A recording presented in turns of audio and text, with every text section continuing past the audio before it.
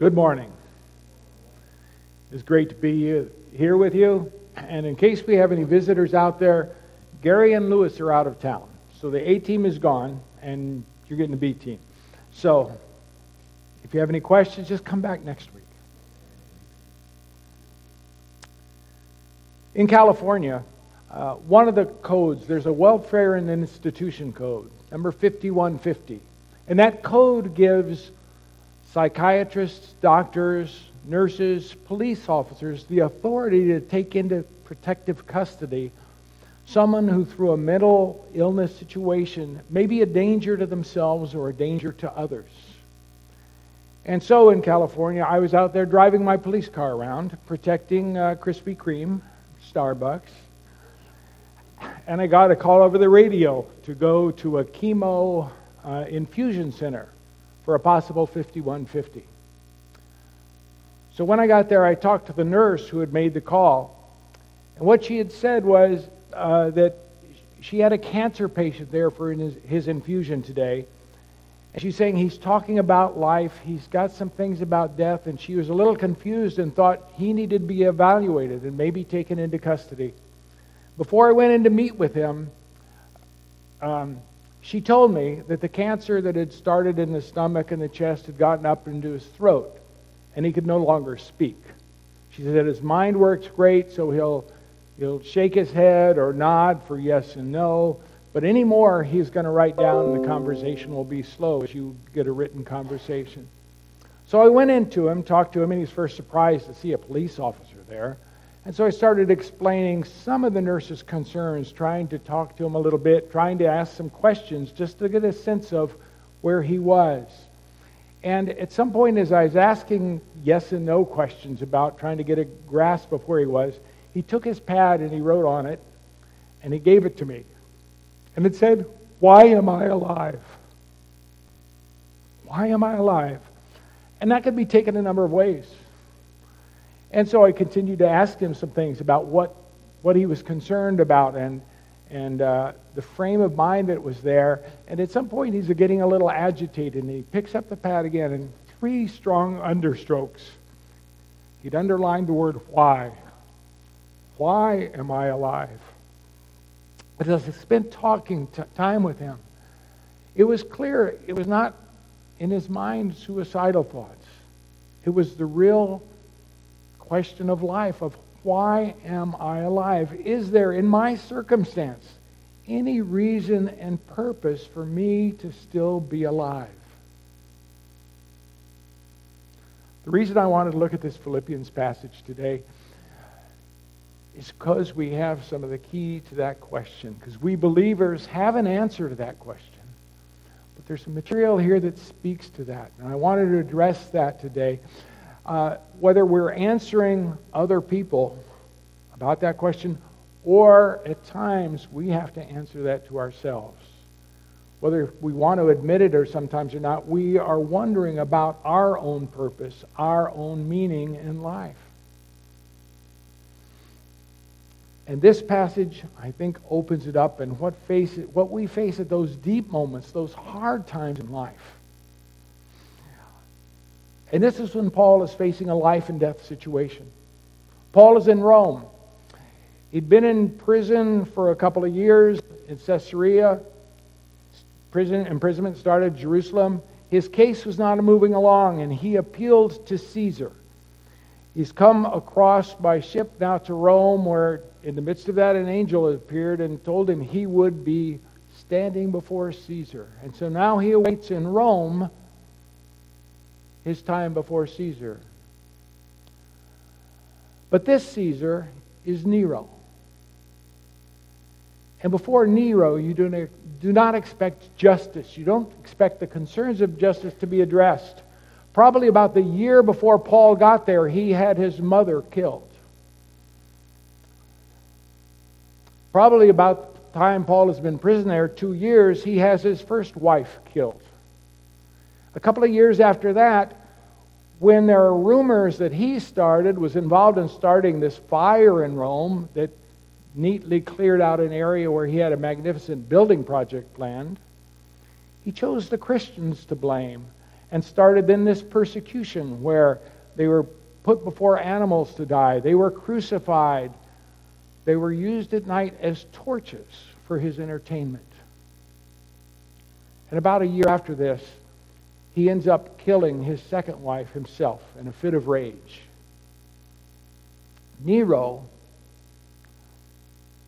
is a cruel, paranoid man prone to rages of anger. And it would mean nothing for him to take this little religious leader from some dusty corner of his world and get rid of him. He wouldn't think twice. Nero is Caesar, is emperor, and Nero does what Nero wants.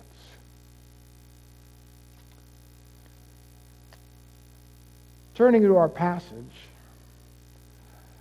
and how we address that issue of what Paul may be facing, what we may face. I think the key is in verse 19, where Paul will say, I know that this will turn out for my deliverance. But as soon as we go there, and I want to get a little deeper meaning of what Paul, I think, is saying, is to recognize, or for me to explain to you why I do not accept one of the normal interpretations. One of the interpretations here says that when Paul's talking about his deliverance, he's talking about being released from prison. And the reason for that is Paul then talks about his desire to be bold and life and death, and at the end he comes out saying that because of the needs of that you and your Philippian church, I believe that God is going to let me out and I'll be able to come to you. And so the fact is, at the end, Paul says, yes, I believe I'm going to be let free. And so it's easy to read that back into the beginning where he says, this will be my deliverance. And so that Paul is basically talking about being let go of prison from beginning to end here. But that view has some problems. Number one, that word deliverance is Paul's usual word for salvation. In fact, Paul uses that word 17 other times. And every other time it is used in the sense of salvation. What happens at death, our final salvation? Or what happens when the Lord returns?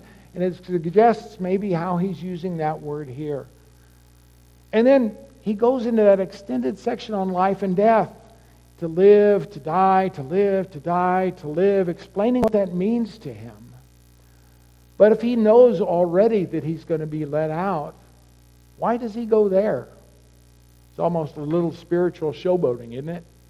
Now, I'm going to get let out of prison, but I want you to know it didn't matter if I died or lived. No, I think it's a real issue for Paul.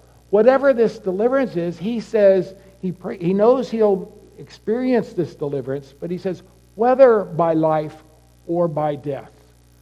That is, the deliverance can happen either by Paul living or by Paul dying, and if it can happen through Paul's dying, it can't be just the release out of jail. Something deeper is being talked about. And even when he comes at the end in 25 and 26 to think, because of the needs of the Philippians, he'll be let go and he'll be able to come to them, and they'll be rejoicing in his presence. He goes on in the next verse in 27, and it's probably a new paragraph. You may have a new heading. It's separated, but he says, only walk worthily of the gospel of the Lord Jesus Christ, in order that whether I come to you or am absent, I can hear. Even when he's come to that decision in 25 and 26, that he believes he's going to be let out and come to them, he recognizes he's not the final decider of what's happening. Someone else controls his itinerary.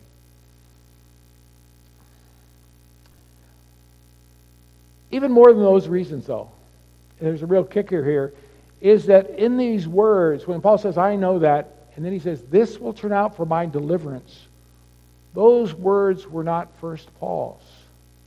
He's quoting from another text, from a Greek Old Testament text. And the Greek phrase of those 5 words, this will turn out to my deliverance, are a little bit awkward in phrasing.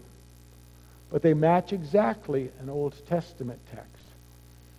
And people often ignored that. They don't see it. There have been commentaries that do not make reference to it, or maybe commentaries that sometimes say, well, he's using words from Job, and they go on like it doesn't matter. In fact, I looked in my study Bibles, whether the New American Standard Bible, the English Standard Version, the New International Version, and the King James, and none of them had a reference, a cross-reference to the passage where this text comes from.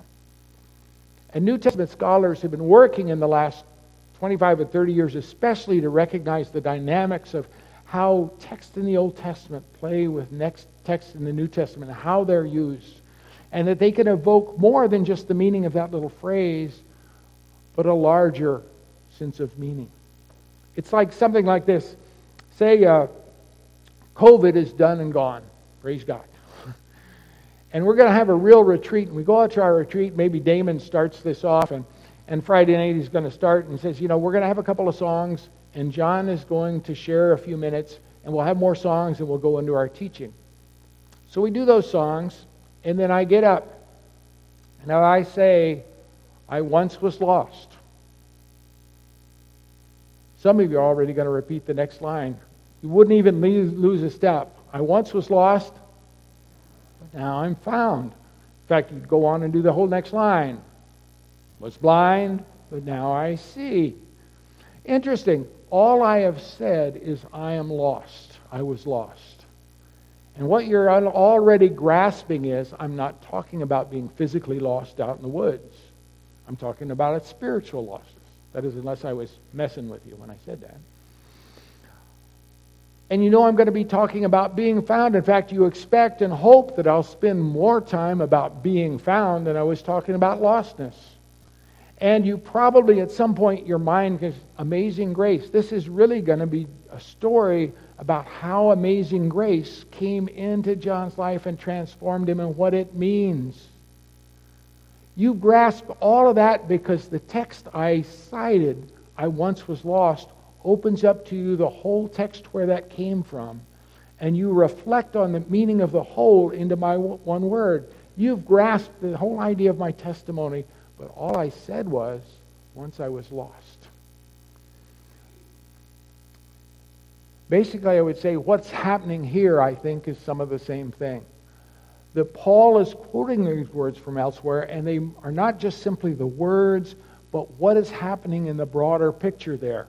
In fact, you'd start making those connections even if I didn't give you the verse and I just told you the book.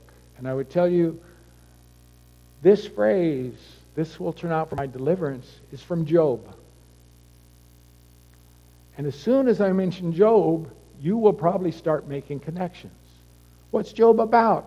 It's about someone suffering. Is there sin involved? That's what the argument is. The others want to say all suffering. They fall back under traditional religion. Suffering is due to sin. And therefore Job must have sinned, and that's the cause. Even though we know at the beginning of the book that God says Job is blameless. He's upright. He fears God. He rejects evil. I have no one like him on the earth.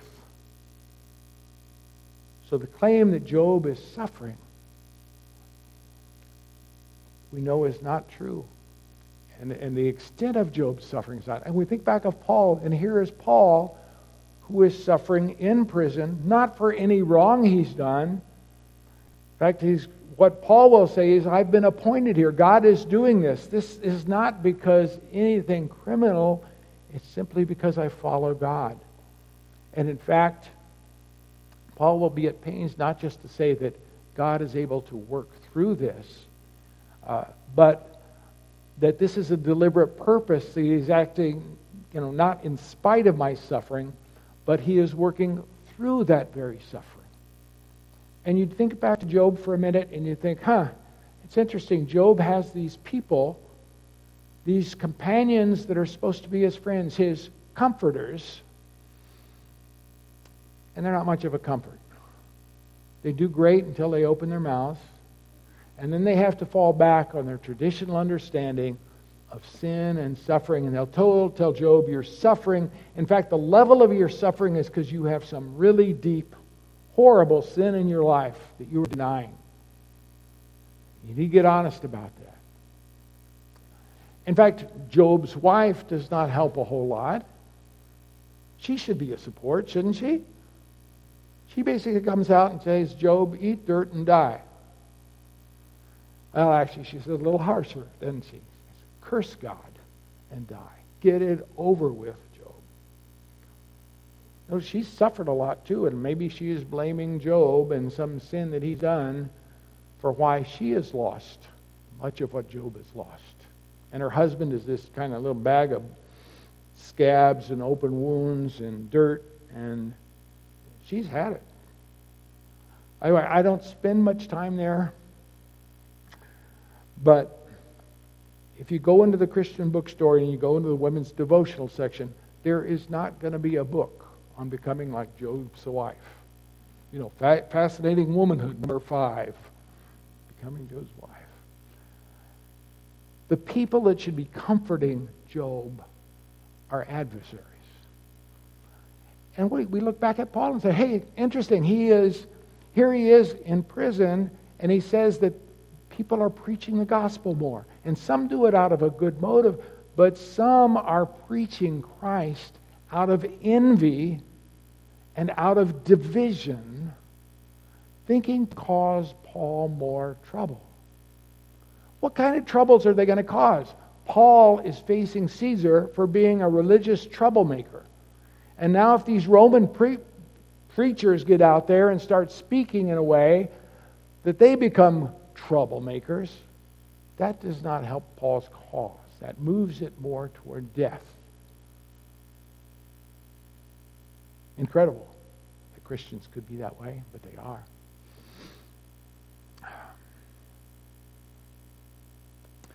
Even start thinking about other things. A few verses after the ones I'll quote in a minute. Job says, God, you've put me in stocks. You've put my legs in stocks. You've imprisoned me. Interesting. In his suffering, he feels imprisoned by God. You wonder what? This is where Paul's been thinking. As Paul's going through his stuff, he is looking at that. Is that idea of stocks is why he sees his imprisonment connected to Job's?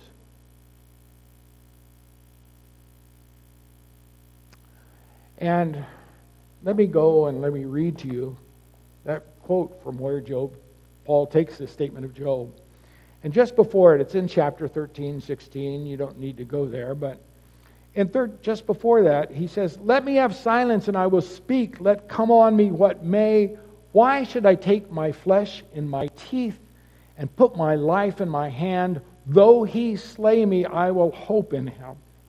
Yet I will argue my ways to his face. Job says, this is going to cost me the life. To be so bold to go before God to argue, he will slay me. But I am going to present my case before him. And that's when he says, this will be my salvation, my deliverance. Although all our translations here have salvation. This will be my salvation, that the godless shall not come before him. Notice, and most of you had probably the singular, it sounds plural, it is, that a godless man will not come before him. Meaning either that when Job goes before God, he's not coming as a godless person before God, or it could be interpreted as that if somebody had deep, dark sin in him, they would certainly not take their case before God. A godless wouldn't dare to go before God. But he's certain of this salvation, this deliverance that is being talked about. And the next couple of verses, it clues us into exactly, I think, what he is talking about by salvation. He said, keep listening to my words and let my declaration be in your ears. Behold, I have prepared my case. I know that I shall be in the right. Job knows when he goes before God, God will prove that he is right. He's made the claim that I'm not suffering for my guilt, for my sin, as they say. I've argued against that, and I know I'm going to be shown to be right. If you have the New American Standard or you had the New International Version there, it would say, I will be vindicated. That's what most interpreters take this as in a sense. Job expects to be vindicated by God when his case is tried. If you had the King James Version, you've got justified, to be declared right. That is, Job is certain that when this case goes to court before God, God will show his stance to be in the right. And that's the statement that Paul takes and says, I know this will turn out for my deliverance, my salvation. Paul knows that his claims that he is not in jail for anything evil, but in fact God is working through them, and God will verify that. God will prove him right. And that's why Paul is at pains to show that in fact his suffering is producing results. It's not just spending time in jail, but actually the gospel is spreading. He is functioning as apostle to Gentiles even in this area. He doesn't start back with the trial in Jerusalem or Caesarea, the imprisonment there, where he could say it led me to talk to 2 governors and talk to a king. He just starts out with what's happened in Rome, and he says, now the whole Praetorian Guard has come to know that why I'm here. They've come to know that I am not here for any reason other than my commitment to the Lord. He says, them and all the others, no small number, that the gospel now is reaching a level in the government that has not yet been preached before. And he looks forward to his opportunity to speak to Caesar. And his only concern, as he's focused so much on ministry, is that he would be bold, as always, to speak forcefully. It's a life and death issue. And if I try to go toward life, maybe if I tone it down. Maybe I tone it down a little bit. That goes easier on me. But he asks for boldness to speak before Caesar, to let him know that there is one Lord, and that's not Nero. And being bold may increase his chances of death. And even then, at the end, he thinks, the main point of me being released would be because a church needs ministry. Everything that Paul sees about his life is going into ministry. And oh, that our lives, that our faith would be so lived out in ministry, bearing witness to our call, that we would have that same sense of confidence of God's vindication of our lives in ministry. But it doesn't always happen.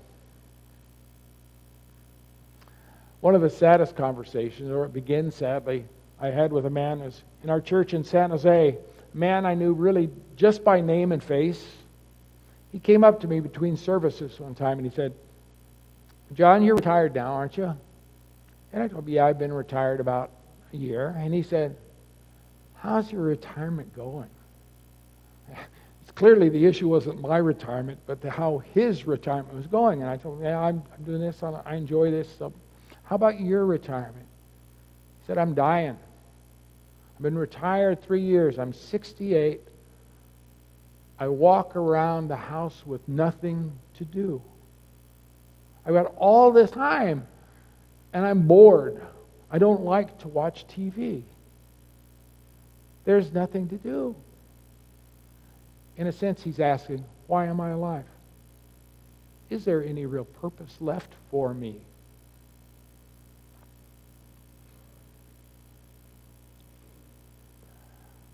I wanted to ask him a question, but I warmed up with a couple of questions before, but I was aiming for the third. My first question is, well, do you like to read? I like to really read and study Scripture and do that. Do you like to do it? Nah, I don't like to read. Well, do you have any hobbies? No, I don't like to do anything. I said, are you involved in any ministries? And his response was, no, I don't know how God could use me. How sad. Here he is, 68. He's been a Christian in the church all his life. Let's say you're an adult at 18, and now he's 68, and I don't know the new math, but at least the old math would say that's like 50 years, or close. And in that whole time, as we were talking, he'd never had a sense of what God's calling was in his life. He had no sense of a ministry that he could be used in, or gifts that could be there. It was incredibly sad. I marveled at his stick-to-itiveness, really. To go for all that time without some of the stuff that happens when you get involved in serving in ministry. I'm not one of those who feels the Holy Spirit like zipping through me as electricity all the time. But when I sense God most active is when I'm serving some other people. When you sense that God is doing something or speaking something that is touching another life. In fact, there's where the real joy comes in, I think. The moments of joy are most often connected with us being used by God and serving one another. 50 years. Without that, man, that was amazing. But it's funny, that situation changed around really quickly because I started talking to him about some of the ministries our church had, and he clued in on one, and he got excited. It was just surprising to me. But he said, I could do that. I've got that ability and skill. I could do that. And actually our conversation only went a few minutes because he was heading off because he wanted to catch the head of that ministry before the next service started and talk to him about getting involved. It took about 10 minutes. It doesn't often happen that quickly. But if we will, in prayer and meditation, hear and be open, God will show us. Because what was amazing in his situation, the skills and abilities he talked about having, I think were probably with him. He had those when he was 25. And he's gone all that time while that awareness that God could use him. But his excitement was there now because I have things God can use. Ultimately, our failure in those situations, I think, comes down to issues of identity. We wrestle with identity. And we bring in, it's a huge topic, so skipping over the top. And we identity brings in many things to us. Some will say, like, I'm a child of God. I'm a son or a daughter of God. And that's true. That's important to your identity. But we can never let something like that take us away from what Paul sees, I think, as the center of his identity. Paul, a slave of Jesus Christ. We don't like the word slave. We do servant a lot of time. A servant. But the word is slave. And it's not, and what we need to allow these to work together and coexist. It's not like being this honored position of being a child somehow lets you take it easy on being a slave. Rather, what God has done is making us his children. Adopting us means we all the more ought to want to please God with our serving him. They don't negate each other. And one of the more helpful people in this for me was Walter Brueggemann, Old Testament scholar. And he talks about our idea to be caught up in this covenant relationship we have with God. It's not a covenant relation like this, like two equal partners. It's the top and bottom kind of covenant. But it bounds together in this committed relationship. And he says that covenant relationship turns every question of who am I to whose am I? To whom do I belong? And that will determine everything.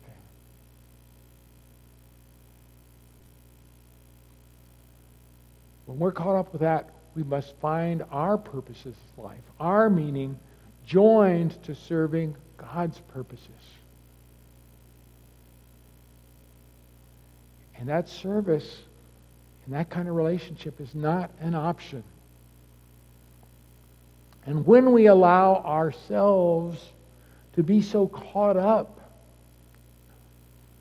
our lives caught up in ministering, living out our faith in some way that really speaks and serves other people, we can have meaning whether we're young or old, or even when our body starts completely failing on us, whether infirmity or disease is racking our body. It never takes away. Whose am I? To whom do I belong? Michael Card has a little book. You know Michael Card, the singer, songwriter, performer, teacher, moving into scholarship stuff now. You're familiar with him up in Franklin, Tennessee? He's got a little book called The Walk. It's about his discipleship under Dr. William Lane. And Michael Card, before, when he was counselors in high school, the counselors asked him, what do you want to do in college? And he said, I think I will do forestry. Don't they have people that need to go out and count the birds? Because his goal was, let me get out of nature and as far away from people as I can get. That's happiness for him. How he changed. And no little bit of it is because of Dr. William Lane. Dr. Lane had been up in Gordon Conwell. He's a top-notch New Testament scholar. One of the top seminaries at Gordon Conwell outside of Boston. Even some of his commentaries on like Hebrews, 2 volumes from the 70s, are considered some of the best stuff available still on Hebrews. His commentary on Mark from 90 or 91 is one of the top commentaries on the Gospel of Mark. And he was fully into scholarship, and he loved that seminary community until he went through a divorce. He did all he could, he says, but he couldn't stop that. And so he thought, I will never be teaching at a seminary again and working and training young people for ministry. But he got picked up at Western Kentucky University about a year before Michael Card got there. And he began teaching backgrounds, New Testament languages, and some of those things. And when Michael Card got hooked up with him and spent time with him. And this discipleship relationship grew and grew. It lasted 25 years. Close, intimate relationship. At some point, William Lane was called and wanted to become the dean of the School of Religion in Seattle Pacific University, a major Christian college out on the West Coast. And he told Michael that. He was there, and they continued their relationship by phone or when Michael's on tour and visiting each other and so on. And so he'd been there a number of years, and at some point he calls Michael Card. Earlier, Michael Card already knew that he had cancer, and he wanted to keep his working. He worked and stuff as long as he could in his career, his writing, his teaching, and so on. But at some point he calls Michael Card when he's got a year or two left. His body is failing. And he tells Michael, I want to come to Franklin. I want to live near you.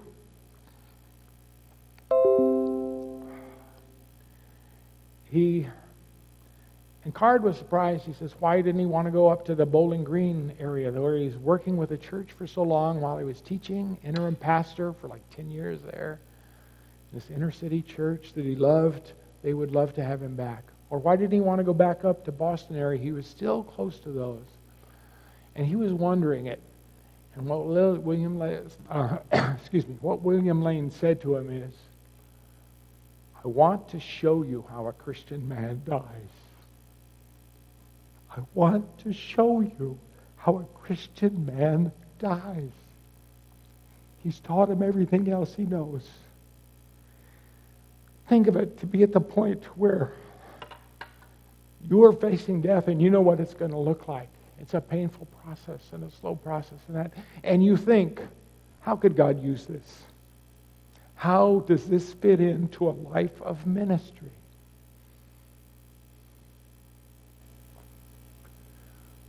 We don't have to be those people who ask, why am I alive? In Christ, we have purpose. We have meaning, even to the very end. Let me show you how a Christian woman dies. Let me show you how a Christian man dies. For I know that this will turn out for my vindication. Father, despite stumbling words and stammering things, pray you would speak to our hearts. That you would call us to yourself in service, and that we would hear, and that we would live out our identities in this body. We pray in Jesus' name.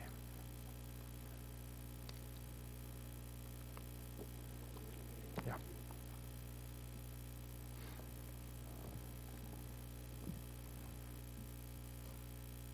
Thank you, John.